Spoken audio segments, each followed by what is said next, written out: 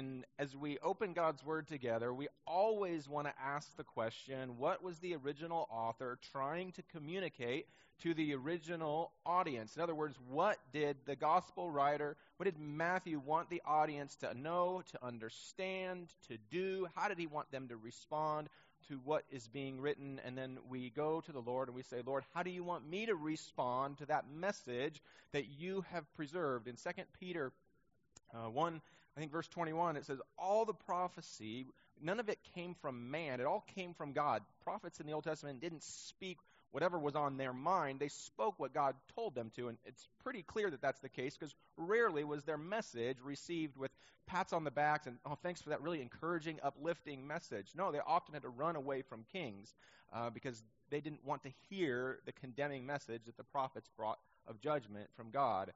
In 2 Timothy, we read that all Scripture is God-breathed and useful, right, for correction and for training in righteousness. And so we understand that all of this has been recorded and preserved by God for our benefit. So we want to ask, how, Lord, do you want me to respond to what you have preserved? And so we started in Matthew chapter 1, and we read through the genealogy of Jesus. I know so many of you were just excited for genealogy. You really looked forward to Matthew 1, and we saw that God had sovereignly orchestrated the genealogy such that it was just clear as day that Jesus came from and Jesus came for moral, ethnic, and gender outsiders. And so as we look at that and we go, well, God, how would you have me respond to what you've recorded and preserved and what you've sovereignly ordained? And we just understand that as we follow Jesus, it should stir something in us so our hearts beat as his did, as he does, and we love those who he loved. And so we're drawn to moral, gender, and ethnic outsiders, those who are marginalized by society, discarded by society, are treasured by God and his people as we walk with him. And then we also recognize that there's nothing in our past, nothing in our present that necessarily excludes us from God's future.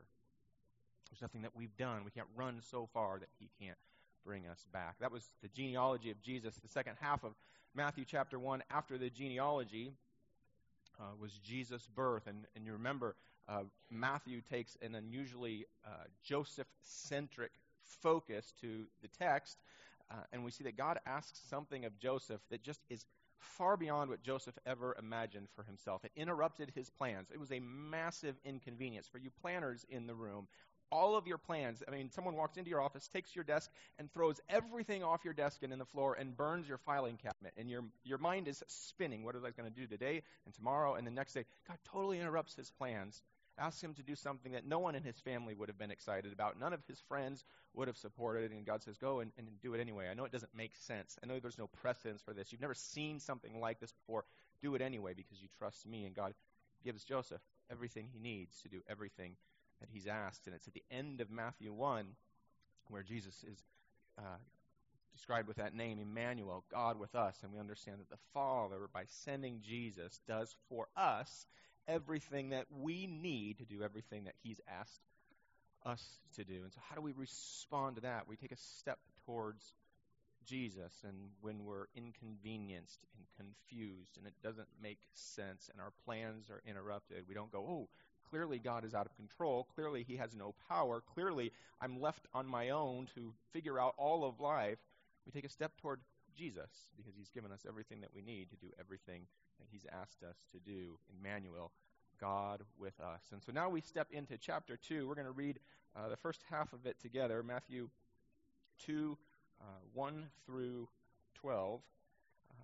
And the focus is now on the astrologers, the magi, the wise men, right? We can sing the song probably together. We won't because there's excellent singers up here, and I'm not one of them. But now we focus on the wise men. And let's just read that together. Matthew 2, 1 through 12. Starting in verse 1, it says, Now, after Jesus was born in Bethlehem of Judea, in the days of Herod the king, behold, wise men from the east came to Jerusalem, saying, Where is he who has been born King of the Jews? For we saw his star when it rose, and have come to worship him. When Herod heard When Herod the king heard this, he was troubled, and all Jerusalem with him, and assembling all the chief priests and the scribes of the people, he inquired of them where the Christ was to be born. They told him, in Bethlehem of Judea, for so it is written by the prophet, verse 6, quoting from the prophet, "And you, O Bethlehem, in the land of Judah, are by no means least among the rulers of Judah, for from you shall come a ruler who will shepherd my people Israel."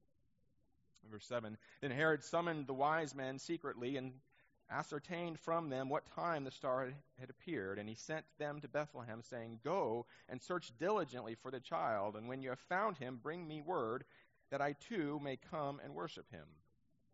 Verse 9, after listening to the king, they went on their way, and behold, the star that they had seen when it rose went before them until it came to rest over the place where the child was.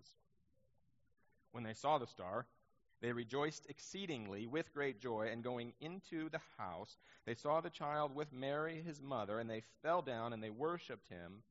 Then, opening their treasures, they offered him gifts, gold and frankincense and myrrh, and being warned in a dream not to return to Herod, they departed to their own country by another way.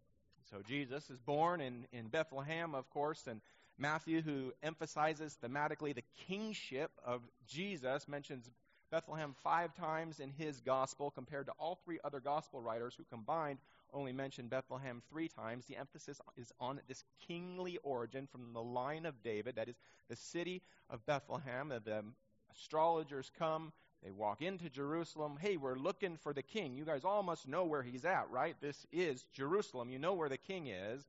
Herod and the Jews, it says, are troubled. The astrologers continue to follow the star.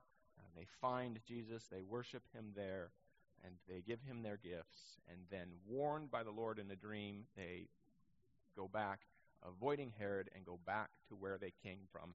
As we jump in, there's just 2 themes I want to draw our attention to this morning. And one is there's always going to be godless rulers who set themselves opposed to the work of God, and they will always eventually be defeated. They will always eventually be defeated. Now, how do we know Herod tried to inhibit the divine purposes? We read in the rest of chapter 2 that the astrologers were warned to go home another way and to not go back to Herod. And when Herod finds out, what does he do? He goes and he systematically slaughters every boy under the age of 2 in all the land, hoping to get Jesus. What would cause someone to set themselves opposed to the work of God? What causes someone to do that? Well, we know what Herod was afraid of. Herod was afraid that someone born from the line of Judah with a rightful claim on the throne might be a credible threat to the power, the absolute power and rule that he wanted for himself. So he systematically slaughters the little boys 2 years of age and under in order to cling to power, in order to cling to the illusion of control. And what we're going to see throughout this text is that Jesus is king over all powers, because every effort by Herod is going to be thwarted by God. Every effort by Herod is going to be thwarted by God. The question is then, are we, is culture today any different than Herod? Herod clings to the illusion of power. No one's going to tell me what to do. I'm the ruler. He wasn't even a Jew. He was made ruler by the Romans, so the king title is even a bit misleading, but he wants to cling to his rule. The question is, do we see in culture today a similar type of desire to cling to rule, to cling to power, to cling to absolute authority over our own lives? And I think the answer is yes, that we could spend week after week after week and hit on 1,000 different ways that we do that. Just a couple ways that we see in culture. One of the things we see in culture is the desire to move away from all expectations, such that no one can lay claim or put expectations on us as to what we do, how we spend our time. One of the ways that we see that is in marriage. We often have expectations of our spouse, but rarely then are committed to the Lord's expectations of us. It's very easy to put expectations on someone else. It's an altogether different thing to submit our marriages, to submit ourselves in marriage to the expectations that God has for us. Expectations is one way. Another way is just what we do with our bodies. There's a desire to be in charge, have rule, have authority over our own bodies. And it comes into the discussion on abortion. It comes into the discussion about sexual sin. It comes into all sorts of really polarizing realms of society where at the heart is the pride of man to want to rule himself, to want to rule herself, and to make his own decisions, to make her own decisions in defiance of God, to not submit ourselves, not submit our lives, not submit our bodies to the Lord. There's that desire for control. We see it in the idea of just what is truth and morality, where what is true becomes whatever is true for you, and what is right is whatever is right for you. And the Bible speaks in absolutes because God is love, and in him there is no darkness. And so things are either objectively good or they're not. And yet we want to make truth something that is relative. And so what happens is then you end up elevating people, and the greatest offense against humanity you can do is to put parameters or to restrain humanity.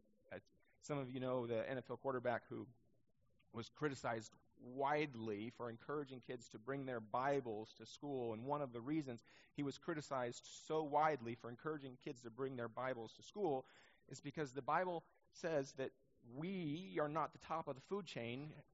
God is. The Bible says that there's things that are right and there's things that are wrong, a path to life and a path to destruction. And so this quarterback was criticized widely by people who want to go down whatever road they want with no consequences, saying, how dare you encourage kids to bring this object of hate and oppression into our schools, because we want whatever we do to be affirmed and even celebrated. And so we see all throughout culture, all throughout politics, all throughout entertainment, all throughout the news, this desire, the pride of man for control. Some of you know that I had my first hunting experience this week, and I'll try not to talk long about it, but just to say that it was really important for me to not do whatever made sense to me. It was really important for me to not do whatever seemed right in my own eyes. If it was up to me, we would have gone out hunting in the middle of the day when the sun is high and it's hot out and it's nice and it's beautiful. That would obviously be the time that would make the most sense. Some of you know that that's not the time that makes the most sense. You actually want to go the worst parts of the day, early in the morning and when it's cold in the evening, because apparently the animals are moving a little bit more. But had we done what I wanted to do, we wouldn't have seen or found anything. It's important then to lean on people who know, or experts, or people who have done that before. Apparently, you can't just go hunting for whatever you want at whatever time you want. Apparently, there's weeks and days that you can go for certain things, and you can't even pick what animal you go after. They're going to tell you what animals you can go and even where you can go look for those animals. Again, it's not up to me. I can't do whatever I want. I can't use whatever rifle I want. I can't pursue whatever animal I want. I can't even get it up at the time of the day that I want. But in surrendering that power and surrendering that autonomy, become successful and things go well. And it's much safer, actually, proves out, to follow the rules and to do things as they're described. And so there's something good that happens when we relinquish control, when we recognize that we don't know it all. And if that's just hunting, how much more with life? How much more would we want to submit ourselves to a creator of the universe who made us? And when it comes about a path that leads to life and a path that leads to destruction, how much more would we want to hear from him regarding what those two paths look like and how we maneuver our way down those paths? Many of us act like Herod, and we hold on to power so tightly, hold on to control over our own lives so tightly we don't want to surrender any power we might have to Jesus. Herod did not want to surrender any power he might have, even though it was given to him by Rome. Herod actually was described as a pretty successful ruler. He kept peace in the city for much longer than those who came before him and many who came after him. He wanted to cling to the illusion of power in his life. And so I guess I would just say, what does that look like for you? Where are you clinging on to power in your own life? Is it a relationship where you've been mistreated, and so you're justifying treating somebody a certain way, or cutting them out, or ruling them off? Is it some aspect of your work, the way that you spend your time or your hobbies? This is my time. These are my resources. This is my money. I will do with it what I want. You won't have any say over it. I earned it. It's mine. I made it. It's mine. It's my skill. It's mine. There's a lot of mine, right? And we recognize that with our kids, that's not a good thing.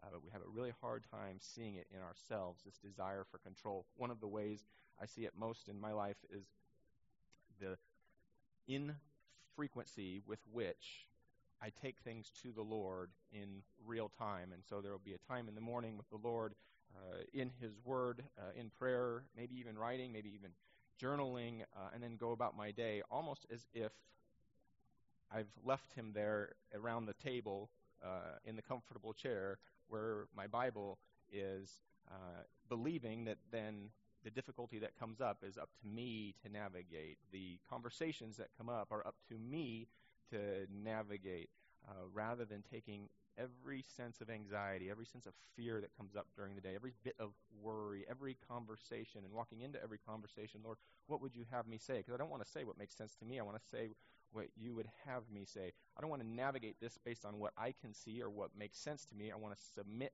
this situation. I want to submit this person. I want to submit this obstacle. I want to submit this difficulty. I want to submit this fear. I want to submit this worry to you. Lord, would you replace my fear with your peace? And so we have this Emmanuel, this God with us, and then we sort of set him in a box and leave him over here and go about our day. And for me, what I see in my heart is the desire to do everything by myself and then treat him like the phone a friend option from the old game, Who Wants to Be a Millionaire? Well, I will call you when I need you, but I've got 90% of life, and so I'll just call you when something comes up that's difficult. And so we see in our own hearts and our own lives a perpetual wrestling where we want to control, where we want to do things our way, and we see that we're much more like Herod, not wanting to submit to Jesus than we might like to admit. The first point this morning is that simply that Jesus is king over all powers, and the second is that Jesus is king over all nations. The second theme that jumps off the page here in Matthew is this contrast between the Jews, who were the insiders, the ones that had all the sacred writings, the ones that had all of the great history, that had Abraham and David as their forefathers, and these Gentiles, these astrologers, these outsiders. And so what's interesting is you have Jews, insiders, who don't respond to Jesus, are disinterested in his arrival. Verse 4 says they're stirred up, they're riled. And when Herod assembles them, he says, and assembling all the chief priests and the scribes to the people, he inquired of them as to where the Christ was to be born. They told him, in Bethlehem of Judea, for so it is written by the prophet. They knew where he was going to be born. They just didn't seem, for whatever reason, to care. They knew that he was going to come from this city, but they did nothing about it when the astrologers said, it's happening now. So you have the Jews, the insiders, who knew the law, who had all the sacred writings, and they are disinterested or apathetic or don't respond to what's going on. You have the astrologers, who are outsiders. One of the interesting things about that word outsider, we're going to have a young man, hopefully next month, come, and he's a young man we sent to North Africa to be an intern with Jeremy and Hannah and that ministry there. And he's going to share a little bit with us what it's like to be an outsider in a culture that you've never experienced firsthand, and how hard it is to walk into a market and buy something that you need to eat and just open up your wallet and say, how much? Because you have no idea what you're holding by way of currency or what that costs, and just how difficult it is to get by in day-to-day things as an outsider. But as an outsider, it's also really hard to catch the significance of what's going on around you. And yet these outsiders, these Gentiles, these astrologers, just going on a star, are following, in other words, the little that they know about who Jesus is, the little that they have to go on. They are not going to let their background as outsiders keep them from finding Jesus. The Jews, as insiders, are going to let their religious background keep them from finding Jesus. They knew and they did nothing about it. One of the things that's interesting as we step back and look at Old Testament and New Testament, some of these first worshipers of Jesus are Gentiles, are outsiders, and it reminds us that Jesus is king over all nations, that Jesus came for all nations, and that Jesus will be worshipped. He's worthy of worship, and he'll get it, even if those who should don't offer it. And as we sort of flash back to the Old Testament, one of the significant themes that raises up out of the pages is that God, that Yahweh, is Lord of all. He's not just Lord of Israel, because there were regional gods. Every nation, every group of people had some sort of deity that they tried to worship, and repeatedly we see in the Old Testament the Lord taking careful precision to point us to the fact that Yahweh is not just Lord of Israel, he's Lord of all nations. We see that in Daniel.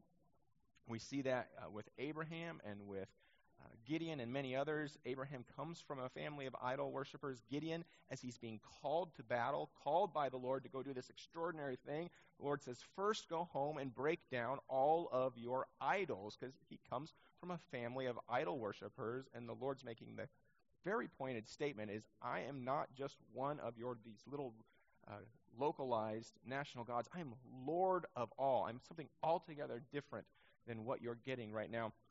It's why in Daniel, repeatedly, when the Lord works, one of those pagan kings will make a statement about God, and he won't just say, wow, God's so powerful, although that will be included. He won't just say, wow, God can do so much, although that's going to be included. There's often a statement of comparison that Yahweh is superior to all of their gods.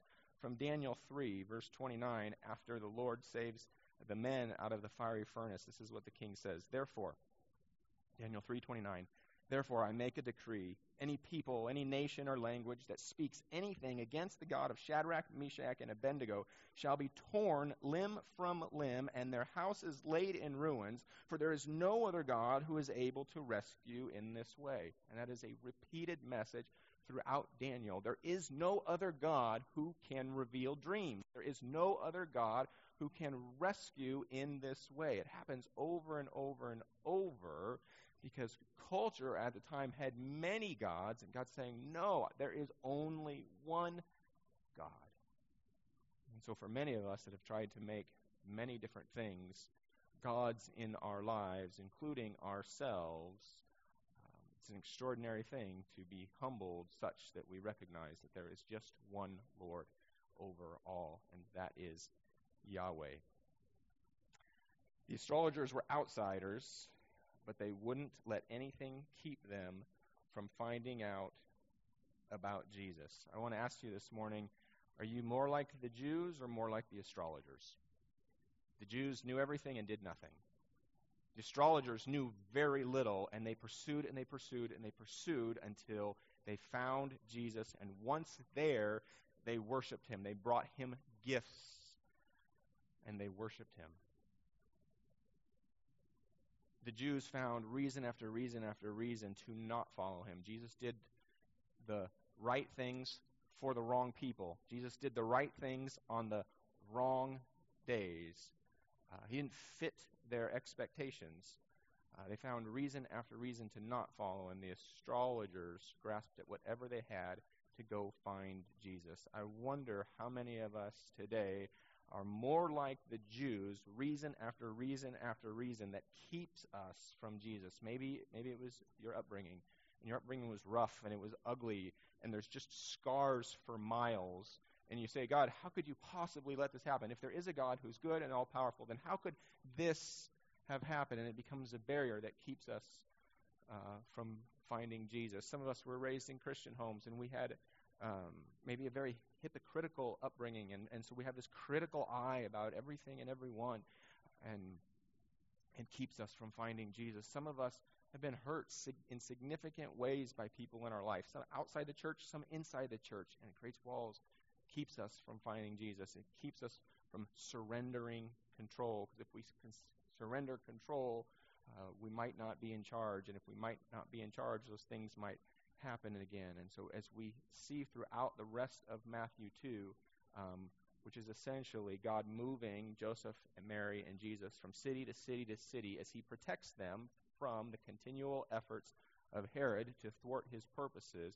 God protects his people, but each move is a strategic and intentional step of the Lord that fulfills Old Testament prophecy, such to say that there will always be rulers who will attempt to thwart God's power, but in the end, they will always be defeated. And so that allows us, as we hear that message, to step towards Jesus, even with all of our walls, even with all of our barriers, even with all of our past hurts, even with all of our past offenses, that no weapon formed of man can prosper.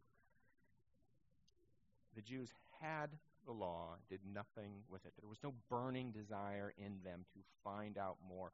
The astrologers didn't, and they burned to find out more, such that they made this great trek and offered these great gifts and offered this worship. They brought gold, and they brought frankincense, and they brought myrrh. What does the Lord want of us? A couple verses, if you have your Bibles. Psalms 51:17. What does the Lord want of us? What is our acceptable offering of worship? If we were to show up wearing funny hats and clothes like the astrologers, what does the Lord want of us? Psalms 51:17 says, "The sacrifices of God are a broken spirit, a broken and contrite heart. O God, you will not despise." So at first reading, we might think a broken spirit, so God wants us to just be crushed and defeated every day. No, it is that humbling from recognizing that we're not on top of the food chain. He is, and what the Bible says about us is true. In Matthew 1, it says Jesus came to take away the sins of the world. Why? Because we're sinners in the world.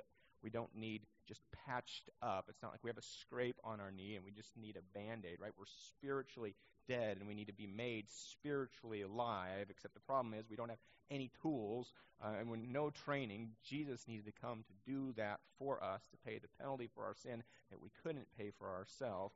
And just as the Lord provided Joseph everything he needed, the Lord in Jesus provides everything that we needed.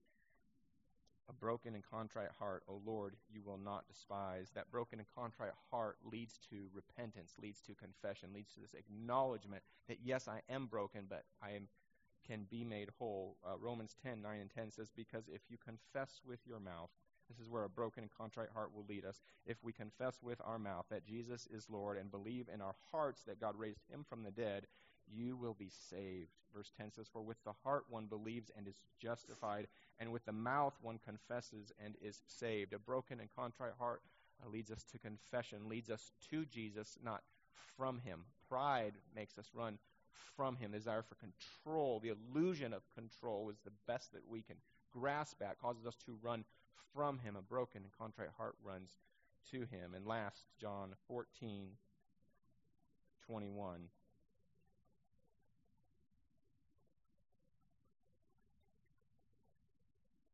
John 14:21 says, "Whoever has my commandments and keeps them, he is the one who loves me. And he who loves me will be loved by my Father, and I will love him and will manifest myself to him." Whoever has my commands and keeps them. The Jews had his commands. The Jews had his instruction. The Jews had all the prophecy and were apathetic, benevolent, distant. They did nothing. They stirred up. It was upsetting to them. The hearing that Jesus may have come was upsetting to them. It was upsetting to Herod. The astrologers took what little they had and they went searching.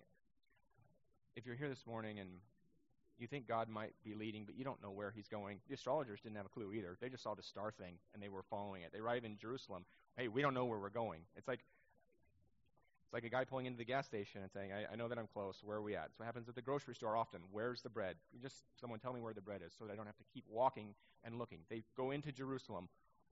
Anyone know where Jesus is, or this King of the Jews? They didn't know where they were going either. But if you feel the Spirit leading in some way, would you take a step towards Jesus and go figure out what that sort of spiritual flickering is that is going on inside you, that calling from the Spirit that is going on inside you, where you recognize there's something meaningful and significant and real and impactful and important happening, but you don't really know what to do with it. Take a step toward Jesus. As the astrologers, just keep walking, keep looking, keep searching. Go find people that could maybe point you in the right direction, and we'd love to be part of that journey with you here.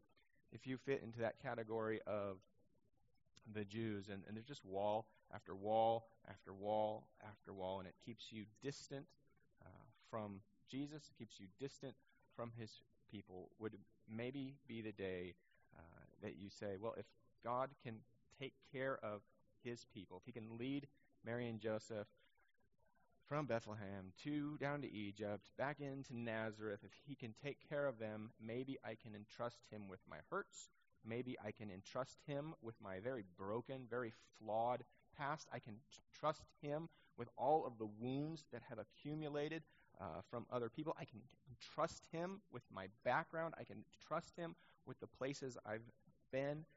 Maybe, if Jesus came from moral, ethnic, and gender outsiders, he really did come for moral, ethnic, and gender outsiders. And when I feel like I don't measure up, maybe I'll discover in Jesus that Jesus came for people who don't measure up. If you're here today with just huge walls up, I'd love to break those walls down, but we trust the Spirit will do that. But take a step toward Jesus today and find people that will go on that journey with you. We'd love to be part of that. There'll be people up here after service that would love to pray with you about what that looks like.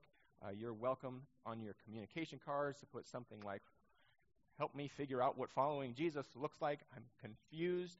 I just would challenge you in real time this week, every conversation, every decision, every time anger flares up, every time confusion, frustration, anxiety, worry, fear, take it to Jesus in real time. We have a king who has power over all powers and power over all nations. He's with us 24/7. There's no reason to spend much of our day trying to do this on our own, possibly even setting ourselves against the divine purposes. Let's pray. Thank you, Lord, for your word, for your Son, from Matthew 1 and from Matthew 2, Lord, the long-awaited Messiah, the Savior, born of a virgin, Emmanuel, God with us, Lord, that we have God with us 24/7, 365. Lord, may we live even this afternoon in conscious awareness that we have God with us. Lord, every frustration, every hurt, every anxiety, every fear, Lord, moment by moment, help us to take those to you. Lord, just even simply acknowledging, Lord, I'm afraid right now. Lord, I'm worried. Lord, I'm hurt. Lord, would you bring your comfort? Lord, would you bring your peace? Because you sent Jesus, God with us, to be with me. I don't have to be alone. In Jesus' name we pray. Amen.